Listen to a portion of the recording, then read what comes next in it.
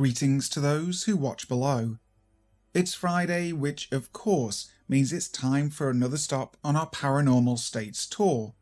But before we start with today's video on Hawaii, which I'm sure I will butcher most of the names on, I'd like to say thank you to those who dwell below, an exclusive channel membership that gets you shoutouts at the start of every single video. So thank you to Steffi Ray, Lefty Kim, M.A. Way, Julie B, Chris BLK Chris, Tegan S, Tesos Karamaris, LT Punisher 666, Wicked Witch, Lisa Watts, and Christina Groves. If you'd like to join them, make sure to check out the link in the description box. Also, if you haven't already, please subscribe to the channel, making sure to hit that notification bell so that you never miss a video. Also, you can find me on Instagram at brimstone_below and on Facebook at the Brimstone Below Horror Channel. Also, I've just started up videos again on the creepypasta.com official YouTube channel. I've just started part 1 of a 5-part series called Never Hold Your Breath by the fantastic 10-Minute Horror. But for now, sit back, relax, and enjoy. The Pacific Palisades Prankster by Marvel. Growing up in Hawaii, I have been exposed to many stories of superstitions and ghosts. Being that Hawaii is the ethnic melting pot of the world, all the stories differ from ethnicity to ethnicity. My Portuguese grandmother would tell stories of feiticeiras, Portuguese witches that would claim children if someone other than their parents had harboured a want for them. Grandma would put her broom upside down nightly, as this was a way to ward the witch off. My Hawaiian grandmother would forbid me to do anything like eating or cleaning at night because she said that I was doing it with demons that she called kapalawa. Through my extended family, I was told many details about the things I should avoid to bring attention to myself from the spirit world, such as not whistling at night or stepping on graves. I have encountered ghosts despite their warnings. Once I stayed at a friend's house in Paulo and awoke in the early morning, around 2:30 a.m, to a dark, cloaked figure standing over me with its face close to mine. I screamed and it vanished as my friend's dad slammed the door open and flipped on the light. I was so embarrassed and told him I thought that I'd just had a bad dream. The next morning I began to tell them what had happened, and he angrily told me not to talk about it. I think he had seen it before and did not want to talk about it. Where I live in Waianae, I have been victimised many times by a ghost that is quite popular in Hawaii, the choking ghost. It pins you down when you are sleeping and you cannot move. You scream out, but no one around you can hear you. In severe cases, it sits on your chest and you cannot breathe. The first time it came to me, I fought to sit up and wriggled my way, as I felt as if something was pushing my shoulders back. This occurred about 3 times before I realised that I could feel its presence before it attacked me. I would open my eyes and feel like I was awake, but would talk and anyone sleeping with me would continue sleeping. Then it would suddenly pin me down. It is not a constant occurrence for me, but it is for many people I know. The similarities in all of our stories are remarkable. My latest experience happened in a house in Ilea. I am one of 5 caregivers for an 86-year-old woman who has dementia. I have only worked for her for about 3 months, and up until 2 weeks ago I had the night shift, which runs from 12:30 a.m. to 9:30 a.m. I started to notice that around 2:30 until 3:30 there were many noises throughout the house. My patient's daughter explained that the house is old and that was to be expected. Mind you, she does not live there, just visits. Well, I took it all with a pinch of salt until one morning at about 3:30 a.m. I suddenly felt this ravenous hunger and had forgotten my lunch. So I went to the kitchen and got a piece of cheese and a slice of bread and went back to the patient's room to eat it. As soon as I had finished the sandwich, I heard the sound of heavy footsteps running across the roof right over my head, and then stop. I was so scared, I jumped up and locked the bedroom door. I then texted one of my co-workers because I did not want to call and wake her up, so I figured that if she was up, she'd answer my text. Well, she did, and I told her what happened. She called me a chicken and joked that it was probably just cats. I was thinking, yeah, maybe a lion. Well, she didn't text me for a minute, then a text comes in, "Why aren't you answering your phone?" I got goosebumps and called her right away and told her that it never rang. She calmed me down and the night got quieter. After that, the other noises continued to get worse. A fire alarm went off loudly for no reason. The doorbell rang and there was no one there, and the walls creaked and groaned like crazy. The TV just shut off once while I had dozed off, and when I had mentioned it to a co-worker, she told me that I was lucky. Once she had dozed off and the TV was on a different channel when she woke up. The new things that have started to happen worry me. I used to call this spirit a prankster because it just seemed to want to scare you, not hurt you. But it's been physically doing things lately.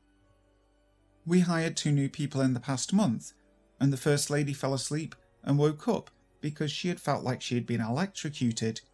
She looked all around the couch to see where the jolt came from.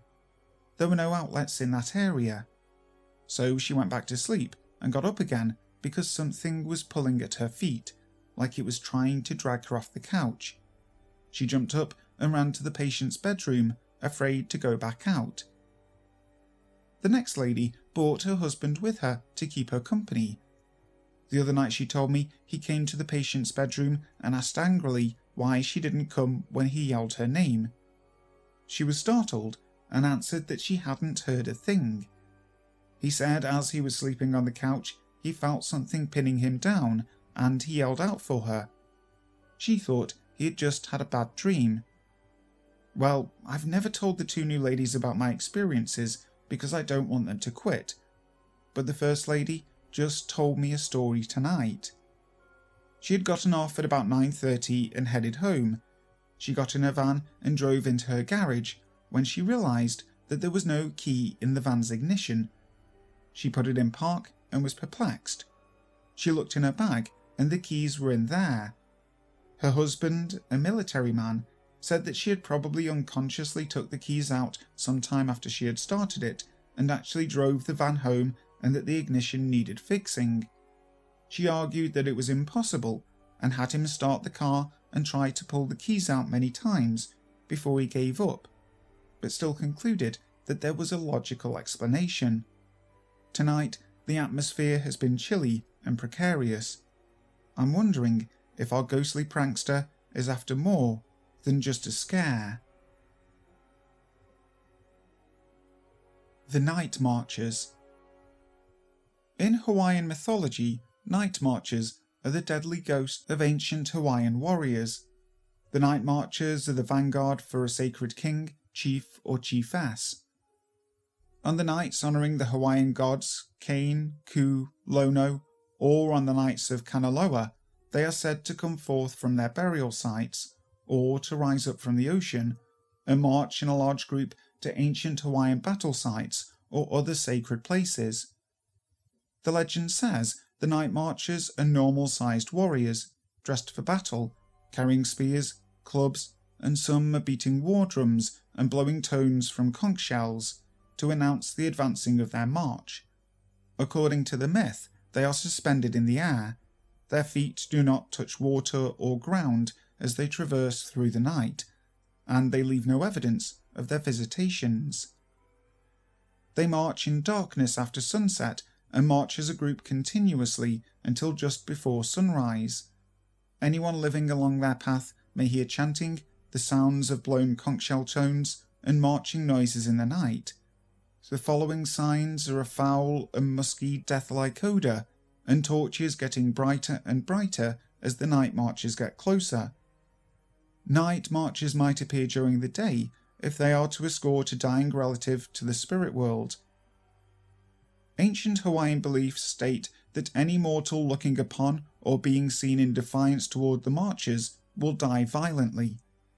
Barriers placed in the path of the night marchers will not deter them. Some people maintain that if the mortal lies motionless, face down on the ground, they are showing proper respect, fear, and deference to the night marchers, and they will be spared. Additionally, mortals can avoid harm or death from night marchers by being fortunate enough to have an ancient ancestor marcher present to recognize them. As they encounter the mortal, they will call out, "Nau," which means mine in Hawaiian. No one in the warrior procession will then harm them. Legend says planting living tea shrubs around one's home is said to keep away all evil spirits and will cause the night marchers to avoid the area. They are said to walk through houses with doors and back doors placed in a straight line. The ceremony and conduct of the march are customized to the tastes of its honored warrior leader. A Hawaiian king or chief that is known to be fond of music would be honored with much drumming and chanting. If the king or chief enjoyed peace and quiet, the march would be as silent as possible. Further, if the king or chief did not like to walk around much, he would be carried in a sling by warriors. In ancient Hawaiian law, the laws declared body parts of a king or chief to be sacred and not to be seen by a mortal. The punishment for looking at these parts is always instant death, usually by bolts of intense light and flaming heat originating from several of the warrior's eyes aimed toward the mortal. The violating mortal is incinerated instantly, and the bodily remains dissipate as vapours. So if you happen to be lucky enough to be out in Hawaii one night and you hear the sounds of a march, I think it's probably best that you show proper deference and respect. Ghosts of Hickam, by now a believer. This is an experience that I had while stationed at Hickam Air Force Base as a security specialist on the island of Oahu in the mid-90s. This incident would occur in 1997. The first day we were processed in, the other troops there started telling us new guys ghost stories. I thought they were just messing with us until we had been there for a little while. It took all of one shift to start verifying the most prevalent story told on the base. It involves the 12th Air Force Headquarters building being haunted by the war dead of Pearl Harbor. The Pacific Air Force's command is also located in this building, so it is a very important place that requires strict security.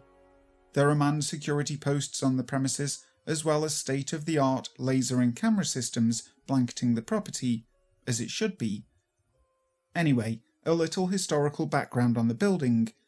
During the Japanese attacks on Pearl Harbor, the building was used as a hospital and temporary morgue. Over 1,000 dead servicemen were stored there until their remains could be dealt with properly. Many of them would die in the building while being treated. There was also so much blood that the cleanup required the stringing of hoses throughout the building and washing the floors with scrub brushes. Pretty gruesome, and for sure sets a good stage for some paranormal happenings. Well, the first night on shift, around 3 AM, the motion alarm went nuts, and the special response team was called to respond. I was training with the base patrol that night, so we went that way and provided backup. Every guy there seemed more tense than they should be. Something strange then happened to me. Instead of the SRT going in the building and clearing it, they simply reset the alarm and documented the occurrence. Anyone who knows anything about military security knows this is extremely unusual and not protocol. Well, when we returned to our patrol, I asked my field training officer why that just went down that way. This is what he told me. It happens every night, usually between 3 and 3:30. He also let me in on why there was a little shack outside the front door of the building, instead of the guard being posted at the CQ desk in the lobby of the HQ. Almost every airman that tried to work the post would refuse to stay in there, because they would hear walking and inaudible talking, smell what was described as rotten meat or a slaughterhouse smell, and the stairs in front of that location would squeak and vibrate violently on a regular basis. I still thought that this was them messing with me. It just seemed like it was a little too scripted. Man, was I wrong. For the next 6 months I was there, this alarm thing would occur each and every night between 3 and 3:30, just like the sergeant said. I saw military working dogs refuse to go into search. Every dog would whimper, growl, and try to hide behind their handler.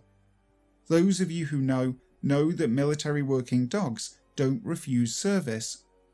I also witnessed grown men choose to sit on a stool in a 4x4 foot shack instead of at a nice desk in a spacious, air-conditioned lobby. I quickly became one of those guys in the shack. I experienced the walking, talking, and stares all in about the first hour of my first shift on that post. My shift on the HQ post began at midnight, and by 1 or so, my time of trying to stay at the CQ desk was over. I was pretty shaken. I never experienced the smells, but would experience the sounds on several occasions. Then at 3:17 AM, the alarm went off. Motion was detected in the basement and on the 3rd floor. There had been nobody there since 5 PM, when the building had been secured for the evening. A peculiar thing was that very seldom did anyone come back in the evening to work there alone. I think I could remember only about 2 times in my 6 months that anyone came back to work after 5 PM, and they did not stay there for long. In and out, so to speak. These are my experiences on the HQ building on Hickam. It was creepy, and I experienced these things on several occasions, but the alarm thing was every morning, without fail. It was an extremely unnerving place to work. Old Goat's Head and the Visitors by She-Wolf. In my room I had an old wild goat's head that hung above my bed where I slept. I'd always been a nature lover, but I also loved hunting as well, so I decided to hang it there. It had never given me any trouble, until one odd week in the spring. One night I had a strange dream. I was in my room, and what I believe was a dog or ferret-like creature was living in the goat's head. It came out to play with me, and it felt harmless, so in my dream I had fun with the creature. The next day I thought nothing of the dream. As we all know, dreams can be strange. Later that week, in the bathroom of my house, I saw a shadow of a tall man. I guess it was about 6 to 7 feet tall. The room light was turned on, so the room was well lit. The shadow disappeared about 4 or 5 seconds after I saw it. It frightened me terribly, but I have seen shadow men a few times before, and decided to pray that night for the shadow to leave the property and not to see it again. About a few hours after I prayed, I was in bed. A small feather landed on my chest. The goat's head was directly above me, and I thought it was my pet myna bird cleaning his feathers, as he usually sleeps on the head above me. So I smiled and looked up, expecting to see my bird grooming itself. But instead, I see the goat's head shaking, as if someone was holding it and shaking it. I was frozen. I had no idea what to think of it. The shaking was obviously strong enough for my bird's feather to fall off of the head, so it was not just my imagination, and I'm usually a no-nonsense person anyway, and try to find out how something happened before jumping to conclusions. I placed my hand slowly on the wall where the head was hanging. I felt vibrations, so I was positive that I didn't imagine the head shaking. It stopped shaking about 20 to 30 seconds after I noticed it, and just so you know, I was not tired that night, and it was early in the night for me. I was too scared to get up, but I called my dog to me and he came. I eventually just fell asleep. The next morning, I decided to tell my father about what I had seen. He was shocked and told me that he had a few strange experiences within the past few days. The first one was quite creepy. He was lying down watching TV on the sofa, when all of a sudden he felt pressure on the sofa, as if something had jumped on it. He thought it was one of our cats, so didn't think anything of it. He realised it was not one of our cats, because he felt an evil presence. All of a sudden he said he couldn't move, but it could not have been sleep paralysis, because he was not sleeping, he was fully awake, Plus, he felt the thing jump on the sofa before he couldn't move. After a few seconds, he was able to move again, and immediately grabbed his Bible and read from it, and commanded whatever it was to leave. The second experience he had was less creepy. One night that week, he was sitting on the bed when he felt as if something had gone inside his body. He said he felt tingling all over, but said it felt happy, not evil. It still really frightened him though. The day passed and we all felt something was in the house, like a bad energy or spirit. I also saw a few other shadow men that week. All of them freaked me out. Then one day, I finally figured out why this was all happening. I found the connection with the dream and the old goat head, and thought either the goat head was being used as a gate to let spirits into our house, or something found it a nice home. I believe my first answer was correct, because there were different spirits we believe, a good one and a few negative ones. So me and my father immediately took down the old goat head and placed it into a box and took it to our outdoor storage unit.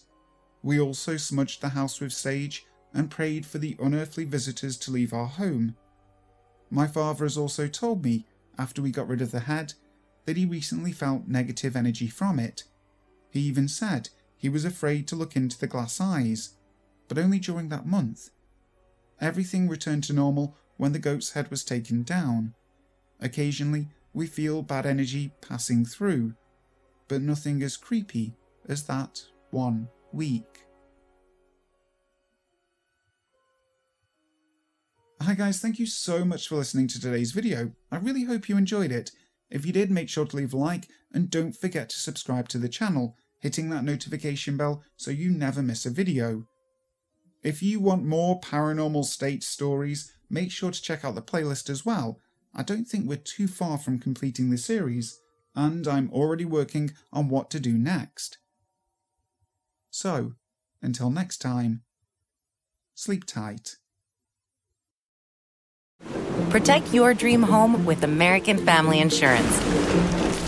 And you can weather any storm. You'll also save up to 25% by bundling home, auto, and life.